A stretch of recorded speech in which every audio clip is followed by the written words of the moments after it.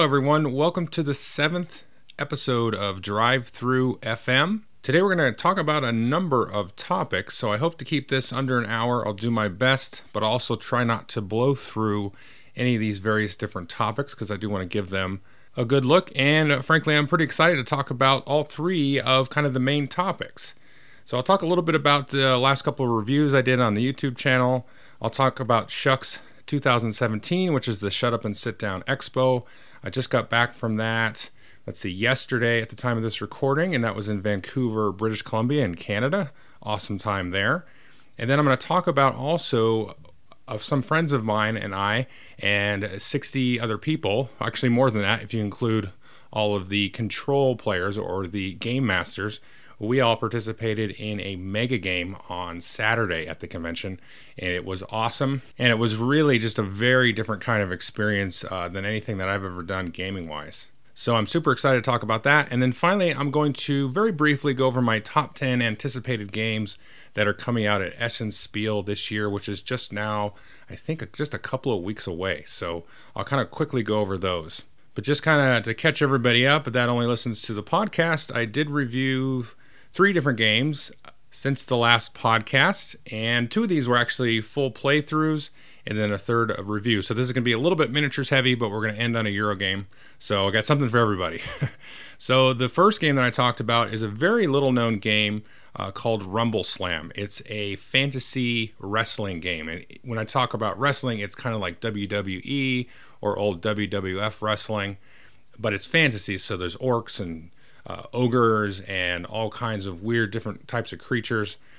It's really, really fun. I love the game. The miniatures that come with it are awesome. They're like these different kind of resin miniatures. It's not your typical resin that you think of from, like Games Workshop or somebody else when they do their fine cast or some of the other resin miniatures that you see.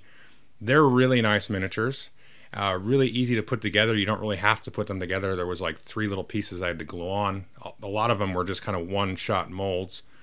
And the gameplay is very, very fun. It's super silly. There's a lot of tactics and kind of strategy involved with kind of building your team of wrestlers. There's a lot going on. There's a ton of different teams and superstars and things that you can get. It's reasonably priced. It's all in pounds, but I think US dollar-wise, it's about $35 for a team. And then some of the special one-off superstars are about like $10, $12, depending on how big the model is, which is more than reasonable, and they're really good models. It's got cool dice combat. All the special abilities are really awesome for all the different wrestlers. There's like different types of wrestlers, small kind of halfling gnome guys, and like big like ice ogres. And there's just a ton of variety. There's guys that look like kind of like Hulk Hogan, but they're an orc, or Randy Macho Man Savage, or there's even like a Ninja Turtle looking fella. There's a couple of all women teams that are really cool looking. And I'm kind of at the point where I just want to buy like, a handful of 3, 4, 5 different teams just to kind of throw in the box and have to play around with. It's really, really fun. You can only get it right now through the publisher's website, which I haven't mentioned. It's TT Combat. They're mostly known for making terrain for miniature war games. Now they're coming out with another skirmish game, which kind of reminds me of Malifaux, if you've played that. I haven't played it, but it looks kind of neat. But this was their kind of first real game that they made, and they had a pretty successful Kickstarter. And through some of the miniature channels that I preview, I got wind of it, and I was like, oh, okay, let me check this out.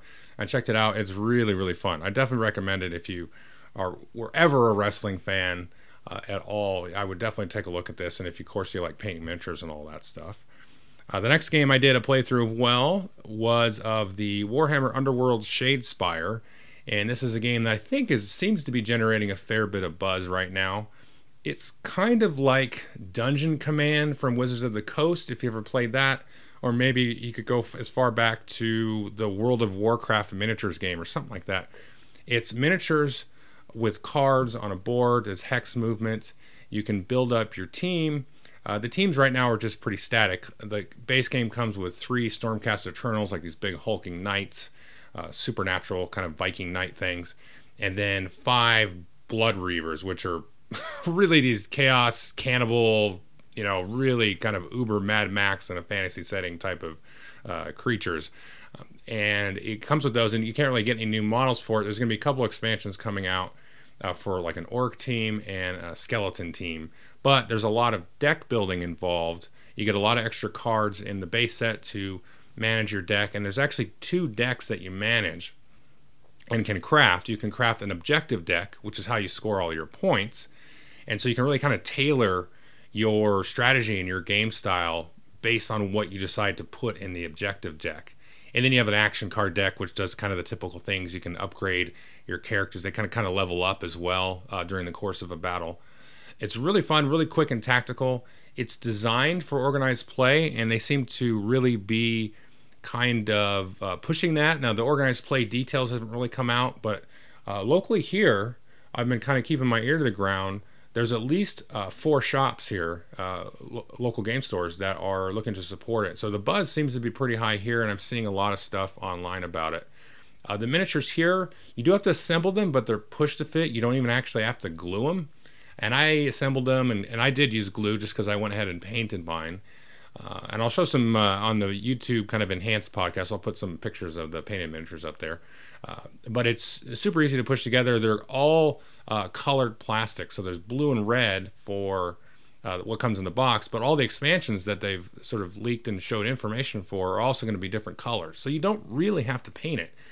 You can just I've got the skeletons. They're kind of this bone color. And then the orcs are a green color. And Stormcast is blue. So if you're not into painting but really wanted to play kind of a cool tactical combat game, the mechanics and everything are really interesting. I think there's a little bit more here than I expect meets the eye, and I've had a lot of fun time playing this one, quite a bit.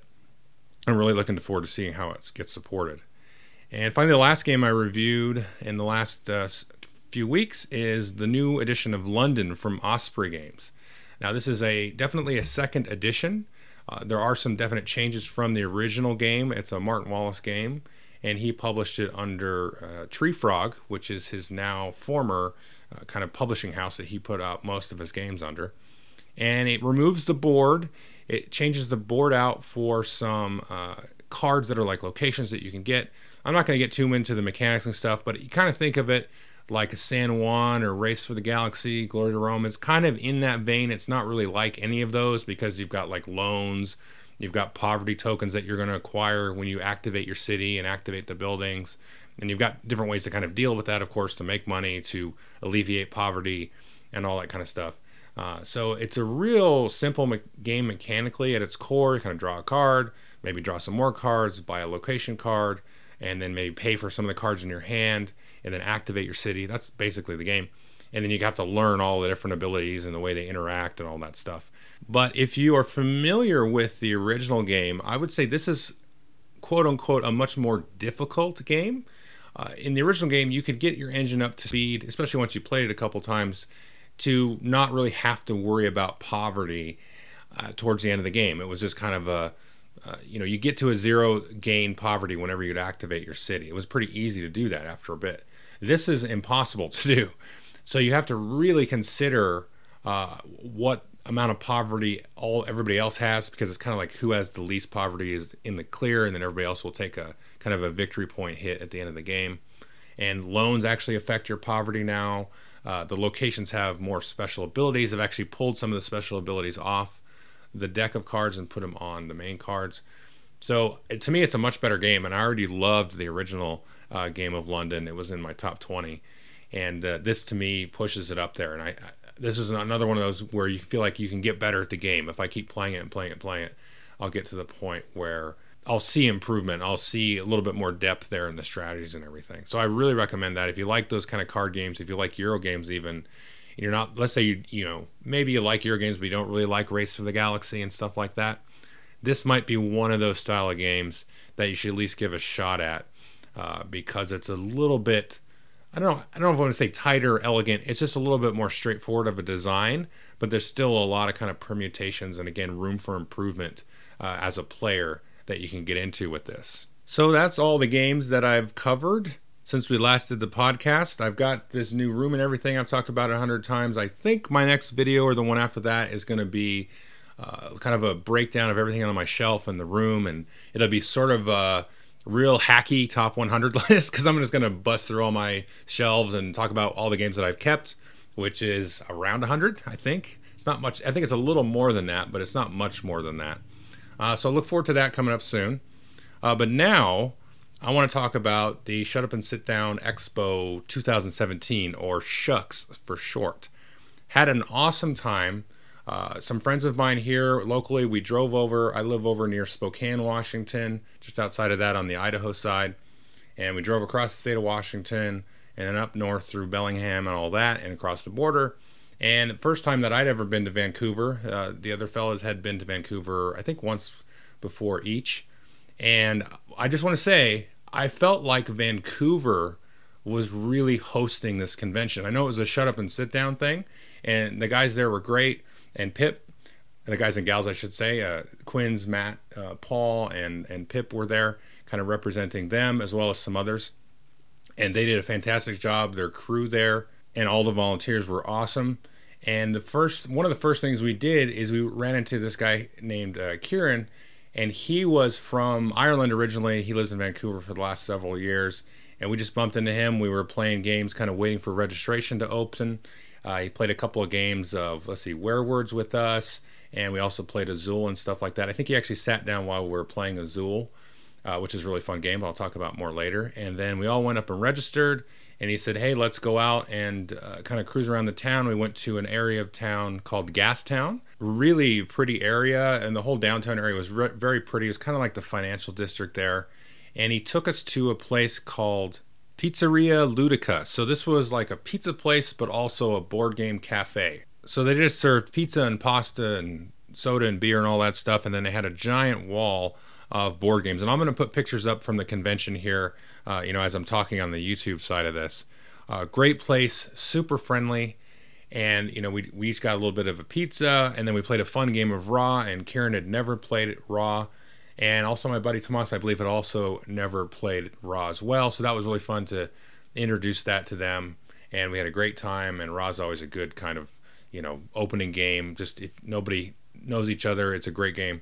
And Kieran was super friendly. And really the whole of Vancouver, not just the people at the convention, just the whole town just seemed really friendly. And it was great. We ran into so many locals there that attended the convention. I felt like the majority of attendees were actually local to Vancouver, British Columbia. And man, everybody was just super fantastic, super friendly. I can't really say enough about it. They did mention that they're probably going to have the convention next year. It seems most likely, actually, and it'll probably be in Vancouver as well, maybe even the same hotel area or maybe somewhere else. But man, it was just awesome. There was 750 people there, I think roughly, the attendees. They had like a little demo room with a lot of the Asmodee games and some of their kind of satellite companies, folks demoing games in there all weekend. There was a local board game library. I think it was a combination of a local library that also does a convention at a different time of year, combined with the Starlit Citadel game store, and they were there selling games.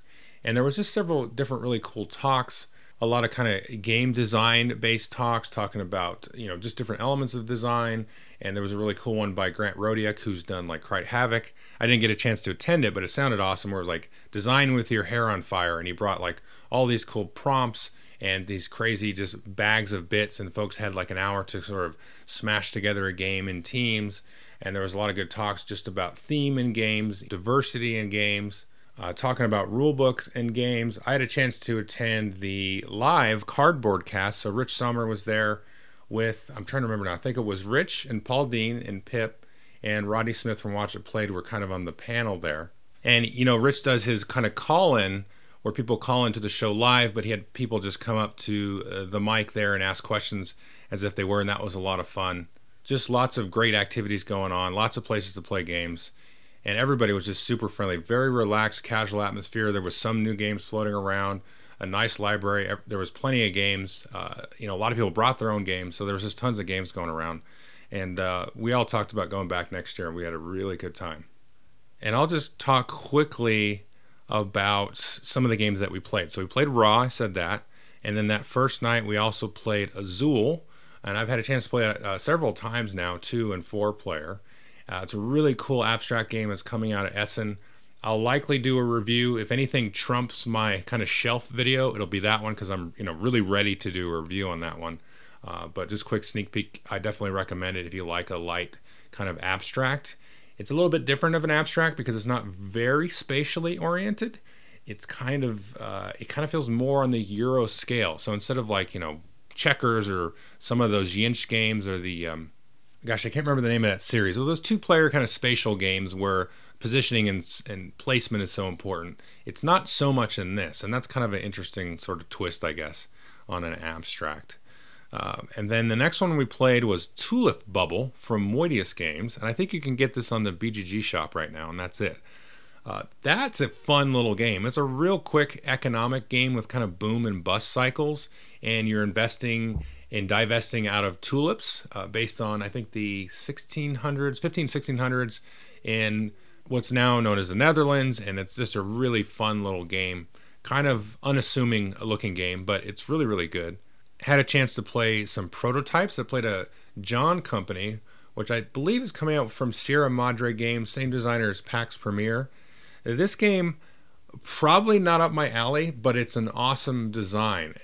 And it would take me several minutes to go through the design, but each player is sort of like investing in a single company, in the British East Indies Company, but you're not really investing per se. You're sort of like seeding your little plants and workers and folks kind of from your family or from your inner circle.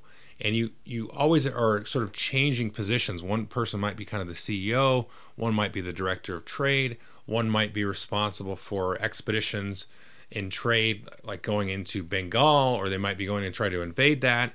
And the sort of the state of India, growing and forming different states and different sort of conquers that are happening there. It's really, really interesting. There's a lot of sort of micro negotiations, which is where it kind of falls apart for me. But the neat thing about this is if you're into like kind of those really heavy niche wonky Euros, I think a lot of those folks will get a good kick out of this, because I do expect the game to actually have very, very different outcomes. I was in a position in the game where I was actually not interested in the company doing well at all. Like, you don't have to have the company do well.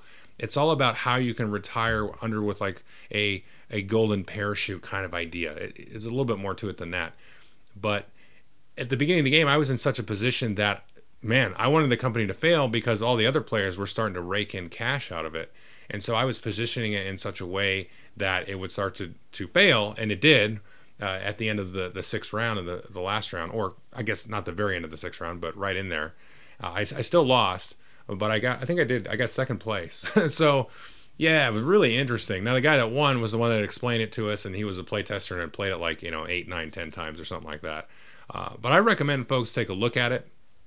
Really cool. It took us about 3 hours, I want to say, after the rules, so it's not too long, for a heavy Euro. But it's really interesting and neat. It's just, my group here that I play with, I just don't think it would fly that well. But it's a really wonky and interesting design. The other prototype I played was a Grant Rodick prototype called Acropolis. I don't want to talk too much about it. I did like it, in case Grant's listening. But it's kind of like in that sort of final stages. Like, whatever we played probably wouldn't be the end product, but if he ever comes out with a game that's based on this, there was some talk about retheming it, because like I said, it's still sort of early. It was kind of a Greek theme, but it also kind of played out like a stock game where you're sort of investing in these various different gods in the Greek pantheon, and you had like followers and worshipers and all that kind of stuff.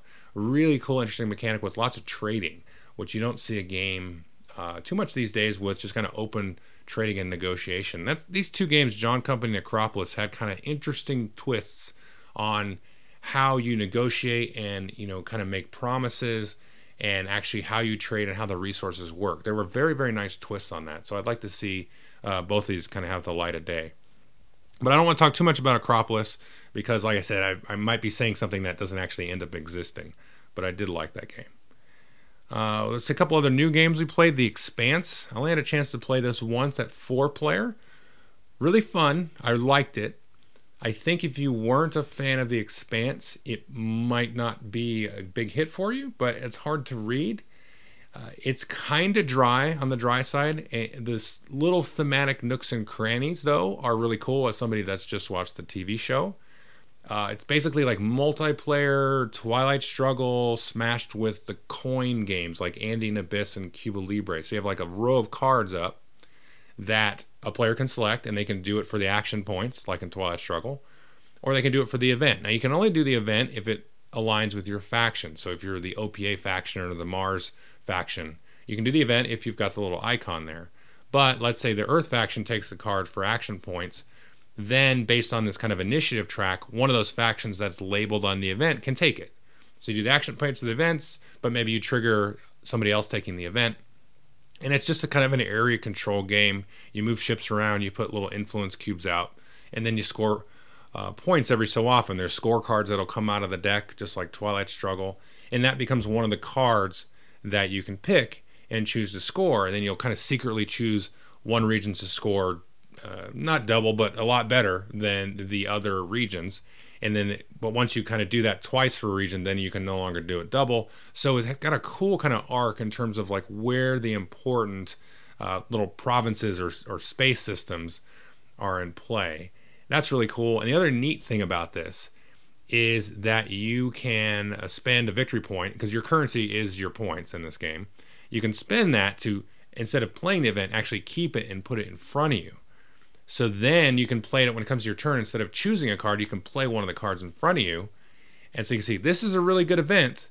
It's not going to do much to change the state of the game now, but I'm going to invest a victory point and keep it for either doing like right before the scoring happens, because when scoring triggers, everybody gets kind of one action to sort of shift everything. And, you know, so there's a kind of a lot going on. Now, I do want to try it 2-player, because I think it won't be as, well, I almost hate to say this, it's obviously not going to be as swingy, because it's going to be back and forth. Not that the 4-player I felt like was super volatile, but I just want to try it, you know, with 2 players. So just to see that kind of back and forth, a little bit of that zero-sum kind of tug-of-war area control stuff. I think it will work well with that. But I was talking to a buddy there on Facebook, and he said he tried it with 2, hadn't tried it with 4 yet, and he felt like 4-player would actually be more interesting. Yeah, so we'll see. I'll definitely get some more plays of that one and do a review. Also played a little game from Plaid Hat Games coming out, I think now or at Essen. It's called Crossfire. And that is in the Spectre Ops universe. And it's a social deduction game. Think, you know, One Night Ultimate Werewolf Resistance kind of thing. It only takes 3 minutes. It literally takes 3 minutes to play. You kind of deal out these different roles. You've got one person that's the VIP. They don't want to get shot. The assassins want to shoot them. There's all kinds of different roles that are kind of permeate around that. You'll have like an innocent bystander, a bomber that if nobody shoots the bomber, then the bomber's the only one that wins, that kind of stuff. So there's a ton of different roles. You shuffle the cards up, deal them out, and then you kind of do kind of like a draft. You pass cards a little bit around and then shuffle them up a little bit more. So you have some information about who may or may not have what, and you can kind of speak to the players to your left and right what one of them might have, and then of course they can do the same to you. And there's a 3-minute timer. There's a 3-minute sand timer, and then once the 3 minutes is up, then you have to choose. There's no like, that 3 minutes is all discussion. Everybody drafts or passes cards, looks at the cards, throw the timer. At the end of the 3 minutes, you point. Really fun, really quick. Again, it literally takes 3 minutes. I wouldn't say it like super changes the game or anything, but it's kind of like a one-nighter or a Resistance that you could play at a pub, or it's like a filler version. You don't need the full, 10 minutes. If you had a really quick, timer, like, oh, let's do Crossfire, do a couple games of that. Billy's going to arrive in about 10 minutes. Let's just do that real quick. But it was fun. It was a lot of fun. The next new game that I liked that I played was Number 9. Now, it's not spelled numbers correctly. It's Numbr, I think. I think that's right. It's a misspelling of number, and then the letter 9 as all kind of concatenated letters and numbers there. Spatial game. It's kind of like Karuba. Well, somebody will flip a card, and then like, okay, let's say you flip the 9, and you get the number 9 tile, and you put it down. And then you flip the 8. And everybody is choosing the same number out of the same stack, but you're all arranging it in different ways. And you there's some rules about how you can place it and how you can stack them, but you want the bigger numbers on the top level if you can, because you're multiplying the number by the level it's on. So the first level is level 0, the second level is level 1. So if there's a 9 on the bottom on the table, it's worth 0. But if there's a 9 on kind of the third level up, where you would get a multiplier of 2, so it'd be worth 18 points. So that's pretty cool. It's a nice kind of interesting, quick, abstract spatial game. Takes like 10 minutes or so to play. Really fun though, from Z-Man. And then unfortunately, we're going to get into 2 games that I did not care for. And just to be upfront about it, the first one I played about maybe half a game, a little bit more than that, I guess. And then the second game, we did finish out the full game. The first one's Ex Libris from Renegade, and Adam McIver, who's been kind of a friend of the show and helped out with my promos and has done a lot of other great games. I did not care for this one. This was a lot of varying changes. You're trying to stack these books and alphabetize books, and it has like all these worker placement tiles that are going to get kind of redealt every round, and you have new worker placement spots come out and special workers. And it's just kind of a mishmash of different mechanics. Like one tile will be like, let's do an auction. And this one is you can trade cards with this tile. And this one is you can shift the tiles around, or maybe you have a special character that you can do it. And for a while, I was like, literally, a lot of times for me, it was like, well, I'll just play this card from my hand. I'll draw a card. And then maybe somebody else will do this other thing. And then you'll mix up like which books in your little book cards will score. Yeah, the game is gorgeous. It's awesome looking. But just really, like, all 4 of us at the table were, we were probably maybe about halfway, just over halfway done. And then we're like, yeah, let's just stop. So anyway, that's unfortunate, but that's Ex Libris. And then the next game, I think this is by the designer of the Resistance, was called Abandoned Planet. And this was a Kickstarter, and it was brought, and we read the rules and we played, and it was kind of fun. But we're about 90% sure that the game's about twice as long as it needs to be, and the game will end relatively the same way. Now, it was fun. We had a lot of laughter, but I don't really see myself replaying this ever. Maybe one time down the road.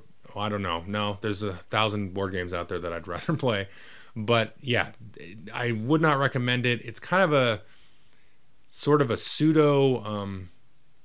not a semi-co-op, but you have kind of shifting team dynamics where you're trying to escape a planet that's being bombarded with meteors, and you're collecting resources and sending your kind of little worker spaceship out to get different types of resources, and everybody's trying to get a certain configuration, but you can do it, you can share it. So you can't share with left and right of you, but you can share across the table. And if he's got 3 like metal and I've got the 2 food or whatever the resources are, then we can jump off and go collectively and leave.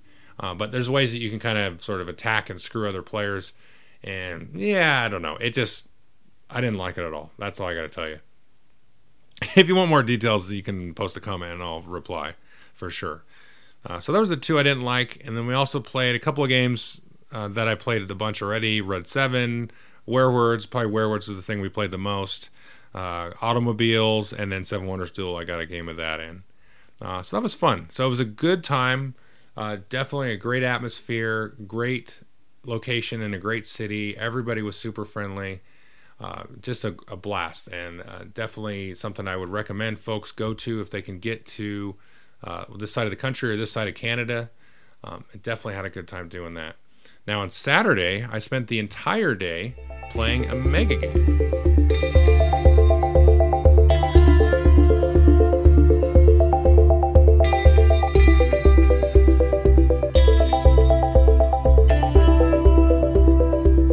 Not familiar with what a mega game is, I'll put a link to the video that the Shut Up and Sit Down folks did a few years ago. I think maybe even 3 years ago at this point. They did one over in London in the UK called Watch the Skies, and that's the one that we did on Saturday. Now there was 2 other mega games on Friday and one on Sunday that were differently themed. I think one was kind of Atlantis and kind of the Greek, empire crumbling, and then on Sunday it was sort of like these different tribes that were basically cavemen and stuff like that.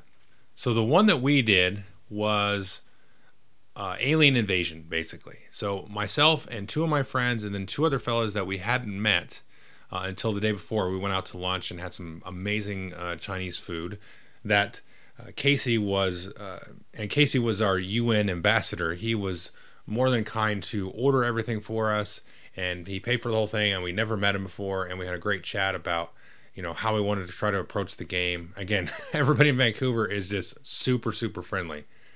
And Casey and Sebastian were the two other players that we played with. And we had a great time there. We kind of prepped and schemed a little bit, just kind of talk about our approach.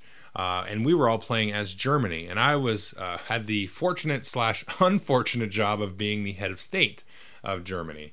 And so I wore like an all black suit, like a black slacks and a black t-shirt with a little German pen on it. I know, super creative cosplay, right? But that was the only thing I could come up with. We didn't know we were Germany until maybe a week before, and I couldn't think of anything that wouldn't be like really stereotypical or borderline racist or something to throw on. So I kind of went with my Saturday Night Live Michael Myers skit approach, and so we all kind of wore black shirts. Some of us did, and then. We played Germany, and so we had every nation had a table that they had some, little player aids, and you got poker chips every round to kind of manage your resources. And I think there was 9 other countries. So right immediately surrounding us was, Russia and China and France and the UK, and then the US was kind of just a little bit out. And then there were some other places that were on the other side of the room that I didn't really have too much interaction with. Like Brazil was just over there too. And so each group had 5 players, and they were sort of managing kind of given goals to start the game off. So like we wanted nuclear disarmament. We definitely wanted our nukes, or the USA's nukes, out of Germany. We wanted kind of a unified Europe by the end of the game. This kind of gave you stuff to sort of get started and get moving with. And different teams had different kind of autopsy reports of different aliens that had been kidnapped, or not kidnapped, but they've sort of captured and found since like the 1950s. So you had some information there. And one thing that we had that was sort of unique to us was there was a weird sort of growth organism type of thing happening in the Bavarian forest in Germany. So we had to sort of, send our science guy off to investigate that, and when he would do his little science mini game and so on. But there were other players. There was actually 2 teams of aliens, which we didn't really know at first. We thought maybe there was 3 teams. Well, I guess there wasn't 3 teams, but I'm getting ahead of myself. But there was a couple teams of aliens. There was 3 teams of press. So they had like 3 groups, and then I think there was just 2 people on each team sitting at like laptops, actually creating newspapers, just little 3-page things, kind of like designed in Word or Adobe or something like that. And so newspapers would come out every round, and they would report on, they would come and interview. Like a lot of my time was spent dealing with the press and stuff. And then there was also some corporations who actually turned out to be alien plants. At least one of the corporations was an alien plant. So there was all that going on, and then there was what's called control, which is basically the game master, and there was human control, alien control, and then control for like the war table and for the press and all this stuff. So there's no real sort of linear arc, and that's actually my one problem with what we played, but I don't want to get to the negative right now. So everybody's kind of dunked in the tank, and you have sort of different relationships with different countries right off the bat. You have, some knowledge of the aliens. You're not really even sure what they look like. In this case, the alien teams did awesome cosplay.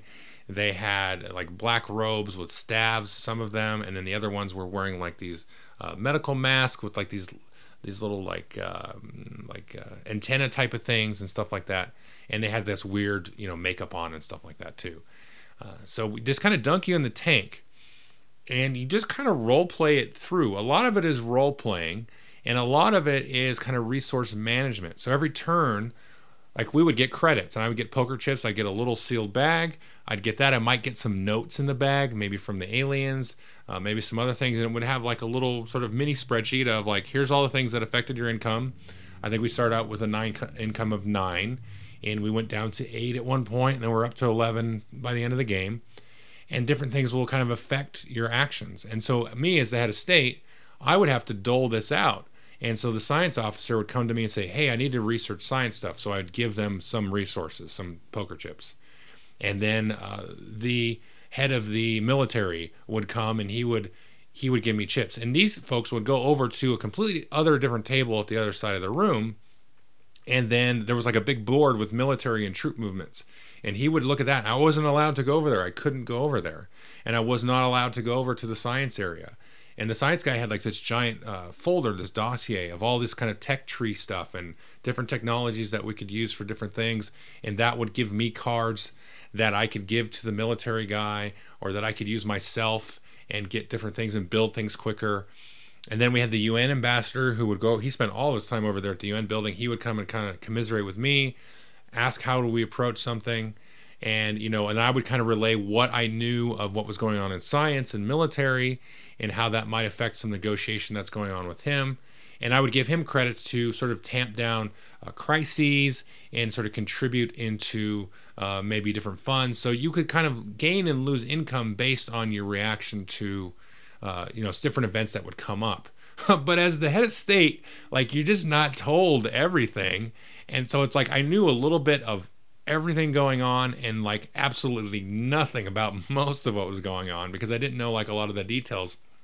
And these are timed rounds, and there's a lot of negotiation and talking and role playing and stuff like that involved. And it was really cool. Like, it was at the beginning, for sure, it was a good kind of frustration.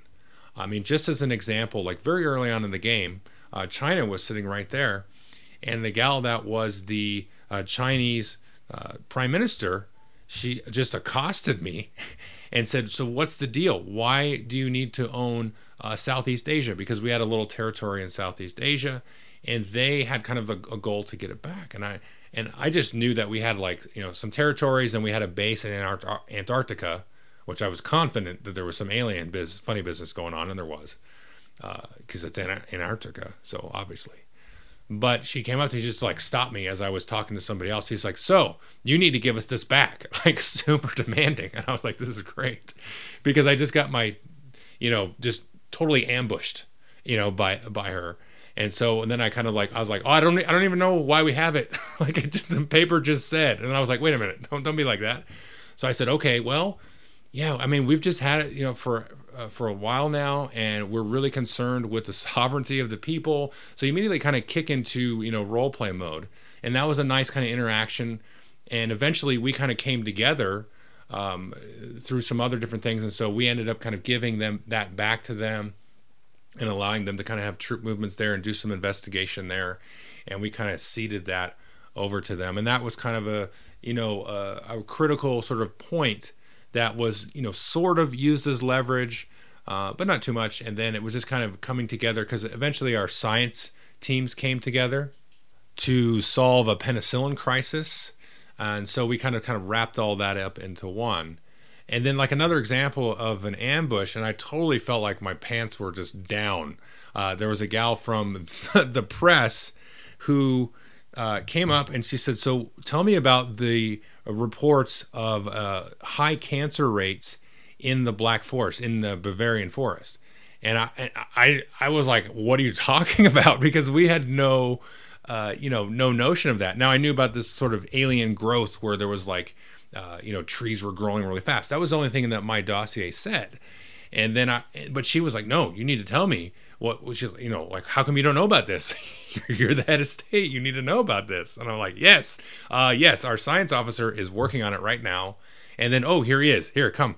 So tell her, what have you found about the what's going on in the Bavarian forest? And then he's like, well, we're researching that right now. We're going to get back to you, da-da-da. It was this really cool moment, because I felt like, one of these presidents or something that was at a press conference and just got asked a question that they did not expect, or they were not prepared to answer. So that was a really fun moment there. So those are just kind of a couple examples of what was going on, early in the game. So as you play the game, you start to get more information. We actually had a joint soccer event between the nations of Europe, which was Germany, France, and the UK, and Brazil. Now, lo and behold, that was all, of course, a ruse. I mean, I kind of knew it was, because we had allied with the other European nations, because that was our goal. And we figured, hey, because when you ally, you can also like trade easier. It costs less to trade technologies and things. And so we did that, and then we got kind of pulled into this. And so when I went to attend the soccer match, and all the heads of state went, and so the Brazilian heads of state were there, and then lo and behold, the two different alien races had sent like emissaries there. And the funny thing was, like, one of them couldn't speak and the other one could, and I actually shook his hand. And then by the time I got back to my table, there was a note that, hey, you were actually There was actually an attempted kidnapping, but you got away, obviously, because I did see somebody get kidnapped later, and one of the controls would come and say, "Hey, you're kidnapped. You're coming with me," and they would go out into the hallway into this other room where there was like an alien stuff going on, and they had like their own alien board and stuff in there, like a view of the Earth, kind of like a military map, but from their perspective. And so I got that, and then I had to kind of investigate. Okay, well, which alien was it? Which alien race was it? There was the Nerians, and then the Voldari or Volsaya. That was it. And so I had to figure out, who was it? And so we were trying to figure out which was the friendly alien race and who was the enemy one. And were they both friendly? Were they both enemies? That kind of thing. So there's a lot of that kind of stuff happening. And so you would get these clues and things. And, you have to figure out how to spend your resources, because we wanted to spend a lot of resources in science. That's kind of what you want to do. But then these little like uprisings and riots and things would happen. And, you need to spend money to sort of do joint military operations or do investigations and shoot down flying saucers. But, those all had repercussions. If you shot down a flying saucer, the aliens, of course, were not very pleased with you.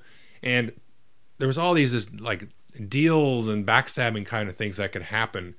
Like Russia was super shady the whole game. And so was the U.S. Well, it turns out the U.S. was not super shady, but the British player who we were allied with, they were actually super shady. They had an alien base in their country, but they didn't want anybody to know about that. And part of the sort of the plot baked into the game is the general populace doesn't know about the aliens. And there's kind of this global terror level as, rumors start to come out, and then the aliens are actually announced, and then there's kind of like little wars that are going to spring up possibly. If the global terror track ever gets to 250, then everybody loses. And that kind of felt like just kind of a gimmicky mechanic, because I felt like that no matter what they did, it wasn't going to happen unless the players really wanted to do it. So that was interesting. Maybe it's just kind of a way to keep players kind of on track and saying like turn one, okay, I nuke Russia, I nuke the United States, something dumb like that. But we got it close. We were like at 238 or something, and then it sort of tamped down. But then like halfway, maybe more than halfway through the game, actually the Shut Up and Sit Down team, Quinn's Matt, Pep, and Paul came, and they were dressed in these like ridiculous outfits. I tried to get a picture on YouTube. You'll see a picture. They were wearing like these red feather hats and boas and stuff. And they showed up as the arbiters who were trying to decide which of the alien races would be allowed to stay on Earth and quote unquote conquer Earth. And we were like, humans were like, well, okay. And so then we had to sort of elect, but we didn't know this was happening. This is all prior to this. We didn't know we were electing one representative from each of the groups. So one head of state, one deputy head of state, one science officer, one military officer, one UN officer. And those 5 people eventually had to get up and speak in front of the arbiters to say, hey, which side of the aliens would you prefer to have on the planet? Well, this is where things kind of started to break down, because actually our guy from Germany was elected to go to this, but from our perspective, we were elected just to go up to the alien spacecraft or something, but we had no idea why. We were going to get some kind of information or something out of them. But then it was all in front of everybody. It was kind of like broadcast live around the world. And then we had to sort of talk about who we would choose. Well, the game had been written in such a way that we should end up choosing the Nerians, but that never worked out. So actually it ended up everybody was choosing the Volsaya, which was kind of strange, because after that point there was not really any tension left in the game, because the Volsaya have been the only ones as far as we know that have been friendly. But then like rumors coming out that they actually were poisoning the water supply. They were the ones that actually destroyed all the penicillin, different things like that. So it kind of started to break down there. And like from our team, the guy that went up there, he had no idea what he was even going to be doing and why he should be doing it. The other folks had all been backing Volsaya as they were meant to, because they had having a special interaction with them. But from our perspective, I don't know, somebody had written in there that all of our alien messages were to get intercepted, because there was a way for the head of state to send messages to the aliens. And nobody else really knew that. Now my deputy head of state knew it, because I would actually send him up to drop him in the box, because I was kind of suspicious that he was actually a traitor, because you could have a traitor on the team. But nobody was in this game, but you just had the threat of that. And I was sure that he wasn't actually delivering the messages because for the longest time I never got a response back. Well, somebody had written in that they're intercepting the messages, so it was a complete waste of time. And then when we got up there, we had like no interaction with the aliens directly until, after this whole event happened. And then all the other European nations were coming up to us like, why did you guys go for Volsaya? Why did you say that? We're like, well, it seemed like the other ones that were friendly and all this stuff, and I was pretty sure the other ones tried to kidnap me. So it's this big confusing thing. And like the whole thing with the whole thing that was going on in the Bavarian forest, our guy kept trying to research that and kept coming up empty, like the entire game. By the end of the game, there was nothing that came out of that. It just seemed like, God, that was just a waste of time. We spent so much time doing that. Which, flip a coin, that's fine. It's a role-playing game, so failure and, things not working out, that's part of it, and you kind of have to adjust to that. So, and there was one point where I stole away into the French embassy to join and talk with them, and then actually sort of quote-unquote tricked them, and this is the Nerians, allowed them to bring a flying saucer over Germany, and they were going to build a base, and then I had a card that would kidnap one, so they lured them to my country, and then I kidnapped them, and that didn't really fly with them, and they were kind of upset. I mean, in a role-playing sense, not really. And, so we kidnapped them, and then we started to learn a little bit about them, and then the game just kind of ended, and like all of Brazil was going to outer space to Mars, and da-da-da. And so it all just kind of fizzled out at the end. Like it wasn't really like heading to a conclusion. And I thought they were trying to drop hints that the arbiters, the shut up and sit down guys in this case, were the evil ones. It was kind of like a Wizard of Oz scenario. They were sort of pulling the strings of these other two, but they had no real power themselves. And we were supposed to, or maybe that was the idea of the game, we were supposed to kind of get them to align with us and then overthrow the arbiters or something, because we had a rogue operative from Germany that was spun off very early in the game, and he was leaving a lot of these notes and stuff here, and so he would leave like little red feathers and stuff, and I started to think, oh, this is the real enemy and stuff like that. And so I tried to work out with the Nerians to hey, let's all get together and overthrow them. And that kind of took hold, but then it just sort of fizzled out. And I don't know why. Maybe somebody told them that we couldn't do that. So it's really weird because you come up with these ideas of like, let's do this. This kind of makes sense. Look, I've got these clues, and let's piece that together. And then you'd hear, but nothing would ever come of it. And then you'd hear these other like really wacky ideas. Like this one guy in one of the press teams, he just kept like writing bad press about China, and China's income, their economy totally collapsed by the end of the game, and mostly due to this just one dude, from what I could see. And I don't know every last detail, but this one dude was just constantly writing bad press about China. And so when you got bad press, that would kind of drop kind of your PR level, which could affect your income. Now you could spend money on that, but you could also work with the press to get that going. So one of the cool things this is coming out wrong, but one of the cool things that I did, I thought, and we all kind of came together collectively, it's not just like my idea, but so I pulled one of the press gals, the first one that come and accosted me about the cancer stuff earlier in the day. I said, look, this is the thing. The arbiters are actually the enemy. They're the ones, they're kind of pulling the strings. The other guys don't feel like they can fight back. We feel like they should be investigated more. So she ran a little article in the press about, what's the real face of the arbiters. And I'll throw up some pictures here of some of the newspaper things. And there's like a real suspicious looking picture of Quinn's and stuff like that. So we kind of started to spin up this story, and that was really cool. Like I could kind of use her to, kind of get my information out into the press. And then we worked with her as well, myself and China, to talk about coming together with a joint, solution for the penicillin problem, because China was taking a hit in PR, and then they started to kind of drag us into it and say, hey, we're not getting along with China and stuff. And so I said, that's bullcrap. Like we've been actually starting to work together really well. We're even allied with them now. And so we made kind of a joint statement, even though, quote unquote, technically our science guy had done the actual work on the penicillin. He had been next to the Chinese gal who was doing the science. So we said, okay, we'll just let them both take credit. We kind of all worked that out together. So we'll do a joint press conference talking about the penicillin, and that'll kind of help the global terror, and that'll kind of combat the story about, China kind of being evil, and Germany and China, they don't get along and they're coming to blows over Southeast Asia. So all those kind of threads and stuff were wrapped up in that press conference. It was really cool because they got in front, they got the mic, and they talked about it. Everybody's like, yay. They were just worried about the penicillin. Meanwhile, we're, as heads of state, more motivated by the PR that's going to happen. So that was really neat. So it's a lot of really awesome little things like that you can kind of work in, and, you know, all kind of tied towards managing the terror level and the resources and all that stuff. I kept waiting kind of for the punchline or the twist at the end to say, oh, because I was thinking it was the Arbiters. We should have all united against the Arbiters or something. But like nothing came of that. And our rogue agent just ended up like stirring up trouble and then disappearing and just dropping like annoying notes that weren't even true. And somebody was intercepting my notes to the aliens. Because I put in the paper that, hey, the aliens like never talked to me, like ever. This was really weird. And because we had like I actually got to the point where I had these little stickers that I would put on my note, and it was marked as an encrypted communication to the alien because we'd got that technology. But once that happened, then it like went to nothing, and then he stopped replying.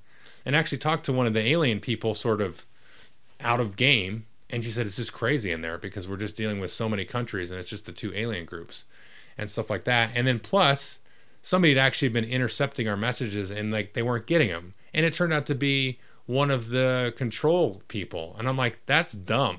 Like, whoa, dude, stay out of my game. Because we're already like working, there's already like 60 different DMs kind of, the 60 players. And so we're driving our story. So there was just like, I don't know, it was really hard for me to gauge because it felt like we would do some things and they would say yes to some stuff, no to some stuff. And then some of the normal sort of mechanics that I expected to quote unquote work were being thwarted, but not by another player. Because I learned about the message intercept kind of towards the end, so it was too late. But I'm like, oh, well, must have been Russia or something do it. Because they had a technology called space ventriloquism, which there was a big hullabaloo out. Like, how come they have access to this? What is that? And that technology turned out to be nothing. Like it was a fake technology. And I'm like, what's the point of that? Like, why do you have a fake technology just to throw us off? And that was the kind of my problem with it. It was like all these sort of red herrings, like, no, like keep everything in context, like have a beginning, middle, and end, draw us through it. Like you think about it from a DM perspective. If you're doing Dungeons and Dragons, the DM's getting you from the tavern to the forest to the cave to kill the wizard or whatever. That's the thrust of the path, right? You try to get into that. You might have some other things. And then all the permutations and the idiosyncrasies and all that stuff, that's all going to happen to the characters. Like the characters will have, that's where all the growth and the meat of it is. But you're just riding on that sort of rail car of that normal thread of a plot. And I know there's different schools of thought on that. Maybe it's more like I don't know what the role-playing game is, but there's some of those that are a lot more open-ended where everybody's a DM kind of thing and everybody's just telling their stories. And that's cool. And I know people like that. So a lot of people maybe thought that was okay. But I mean, everybody on my team and everybody that I talked to, and I even talked to some of the guys that were in control, and they thought, yeah, that was kind of a problem. And the other mega games that happened, that was also kind of an issue. It was just like random stuff would happen that didn't make any sense, and they were just kind of coming up with stuff. So my review of mega games is 6 hours of like the best gaming experience of my life, just about. I mean, right up there with the top things I've ever done related to any kind of gaming. Followed by about 2.5, 3 hours of like, what the frick is even happening? Like, what was the point of this entire day? So if I had to give it like a rating of out of 10, honestly, it should be an 8, but I want to give it a 7 because I want that to be fixed. And I don't know that this is indicative of every mega game. I think maybe they were trying some new stuff or something, which is neat. Like, I don't feel like I wasted my time or my money or anything like that at all. I would totally go back and play it all again. I loved all the interactions with all the different countries. I mean, the guys that played USA were great. The guys that played Brazil and India were great. All the European nations were great. All the different personalities and mixing with people. That was like, you can't really put a price on that. Lots of fun doing that. But to me, that first 6 hours, 10 out of 10, no question, awesome, great.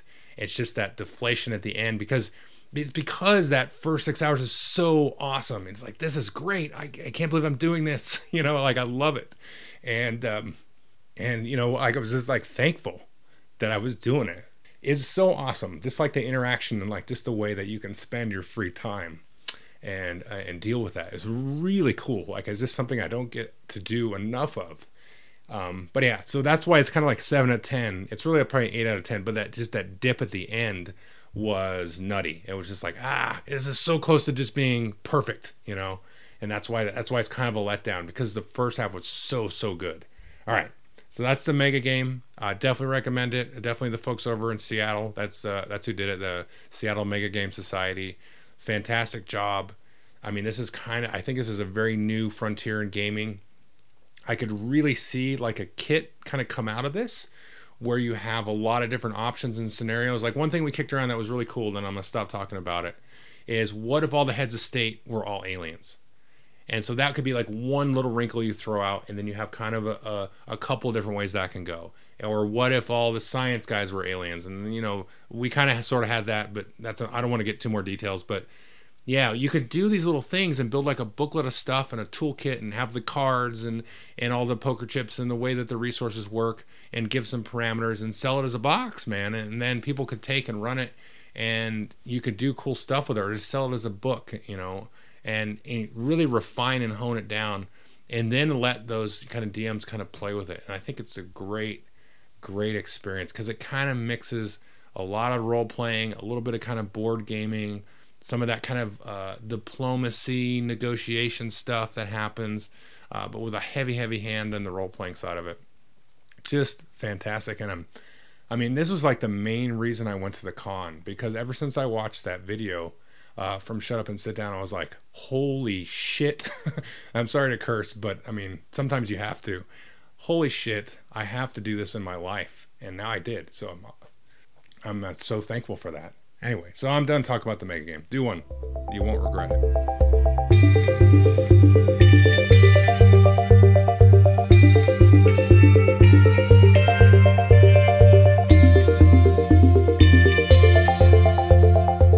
Okay, so that is a Mega Game talk. And now I'm going to quickly and hopefully succinctly and with enough information to get you interested, talk about my top 10 games from Essen that I am anticipating. So I'm going to be quick, because I'm already going over slightly an hour here based on my timer. Number 10 is Merlin, and this is coming out from Queen Games. It's a Steffenfeld game. This has made the list, frankly, because the name Steffenfeld is on it. And I have not played a new Steffenfeld for a couple of years, I think. And it looks gorgeous. Know zero about the mechanics. And I'm not going to apologize for putting that on my top 10 list, because I love Feld games. I don't know what it is. I mean, a lot of people love his games. You know, he fits in a certain kind of Euro, and he does it close to the best. It's just plain old mechanics and crunching points, and that's a fun time. And they're usually relatively accessible, if not slightly obtuse mechanically to get into your first game, but after that, it usually become really interesting and fun and kind of in your face a little bit, but not too much. And the next game is a Coaster Park, and I did not write down the publisher. But go look up Coaster Park on BGG. Now, I believe this is designed by Scott Alms, who does the Tiny Epic games. This is not anything like those. You build these little three-dimensional roller coaster tracks, and you roll these marbles down. So it's kind of like, you know, when you set up dominoes and you flick them, and then they kind of, you know, they go in different designs, and you try to set it up in such a way that they all fall down in a nice, pleasant way. This looks like that, except, you know, you set up the roller coaster, you put the marble down, and it has to make it all the way through and kind of jump the tracks and stuff like that. I don't know, looks really cool. So I just want it because of those components, and, you know, you don't really see stuff like that usually. Number 8, that was number 9, Coaster Park. Number 8 is The Fox in the Forest. This is from Renegade Games. This has had some copies out, but I believe it's going to be more readily available come around Essen time. And it's a 2-player trick-taking game, which kind of that's all I really needed to hear. It's a Renegade game, so it looks gorgeous. Their stuff always looks gorgeous. And it's got some sort of different ways you can take tricks and then kind of really manipulate the tricks, obviously, so that the 2-player works. But I'm really excited for that, because I like trick-taking games with funky powers. And hey, this is trying to do something different and work with 2 players. You know, Haggis is a really good game. That's a 2-player trick-taking game. as well as Chimera. Now, those aren't trick-taking games, though. Those are ladder climbing games, but, same ballpark. So that's number 8, Fox in the Forest. Now, number 7 is Keyper, and that's Keyper. And this is from R&D Games. It's designed by Richard Breeze, and it's the next in kind of the Key line. This one looks really neat. I think, most of the Key games. I know the last one he did was a pretty big hit. This looks kind of in that same vein where you have like kind of these different colored workers that you can kind of like piggyback and activate in different ways. So you do like a worker placement, and then you can do worker placement in the same spot, and that's going to trigger stuff, and then lay the workers down in the spot, and that's going to trigger more. And then it has like these folding boards, which look awesome, where you can take and fold boards in different ways based on the different season. So it's going to kind of change, I think, over the course of the game, or maybe, there's like 2 phases or something, summer and winter. It just looks really neat. It's again, Richard Breeze stuff, those Key games, it's got that certain sort of signature, kind of like Steffenfeld, where it's like, yeah, kind of, I usually like your game, so I'm going to take a look at that one. Really, really funky and interesting looking design. And that's number 7, Keyper. Again, Keyper. And then number 6 is Tokyo Highway, and I don't know if this is going to be readily available. It's a 3D kind of puzzle game where you're building these columns and then freeways or highways, and then placing your colored cars down and sort of scoring points based on how they intersect with everybody else's. So it looks really cool once you're all done. Doing columns and tracks and things, and all the cars are running into each other, and you score points, again, based on sort of how you put them out. So it looks like a pretty simple sort of abstract game with a kind of a neat theme of just crazy freeways. And I like freeways because I was born in LA, and I like driving on the freeway. There's a reason it's called Drive Thru Review. Anyway, Tokyo Highway looks really cool. I like masses of cars. I know that's terrible for the environment, but I like looking at them, and especially at night. But anyway, so that's kind of a reason I really like that. And it looks like a fun little sort of simple abstract that you could play with the family, or maybe as a filler too. Really cool looking game. That's number 6, Tokyo Highway. Number 5 is Alien Artifacts. This is coming out from Portal Games, and it looks to be in the vein of Imperial Settlers or 51st State. Now, it's not designed by Ignacy, but you have kind of a dual-use cards where you can develop these cards as like planets and technology. It's kind of a 4X card game, or you can either use the card as its logistics side or as like its real side, so actually as a ship or as a planet instead of an actual kind of ability. So you have some kind of resources you spend, and then you got these different kind of multi-use resource cards, which kind of act like the Upfront deck, if you ever played the Upfront game, which is from the 80s and nobody's played. But they had this thing where you'd flip cards off the top of the deck, and that would sort of modify combat, which, I don't know, that just kind of tickles me. So that looks really cool, and I actually have it. I haven't played it yet, so I can still say I'm looking forward to it. But I did read the rules, and it does look really neat. So that will probably be something I review shortly, hopefully. That's number 5, Alien Artifacts. Number 4 is called Wartime, the battle, of Valiance Vale. And this is a 2-player, quote-unquote, card game, but this is from WizKids, and it has these different hourglass sand timers. So it's turn-based, but it's also real-time. So when you take an action on one of the cards, you'll flip a timer and put it on there. And so it might be the 30-second timer, it might be the 60-second timer, or the 2-minute timer. And you'll do it, and you use that effect, and then you can't use it again until, of course, the timer runs out. And while the timer's on there, you can't, of course, put another timer on there. I really love the sound of that style of game. I've not seen anything like that. There may be some other game back in history that used something similar, but that just sounds like a really fun and interesting thing to try. And I'm super excited about that. So that's called Wartime, the Battle of Valiance Vale. So it seems like it's a, kind of like a 2-player card game, like maybe in the Magic vibe or Gosu or Battle Line or something. But it has this cool little timer mechanism on top of that. Now, number 3 is Wersindas Volk, the 2+2 expansion. And honestly, I'm most excited about this because it's going to allow Wersindas Volk to play more than 2 players. That means I can bring it to game night and get folks to play it. Another fella in my group has it. He's not actually played it, I've played it 5 times, just a 2-player game, and not really basically played it for a year or so now, and I love it. It might be my favorite sort of Twilight Struggle style game where you have cards and events and actions and all that stuff. It's really cool, really different. It's got a couple little kind of nooks and crannies and rules exceptions that make it really cool and interesting, but maybe it's a little bit barrier to entry. But hey, if we can get this and the expansion works and I can play it multiplayer, fantastic. It just means I'm going to be able to play Where Sin Dust Volk more.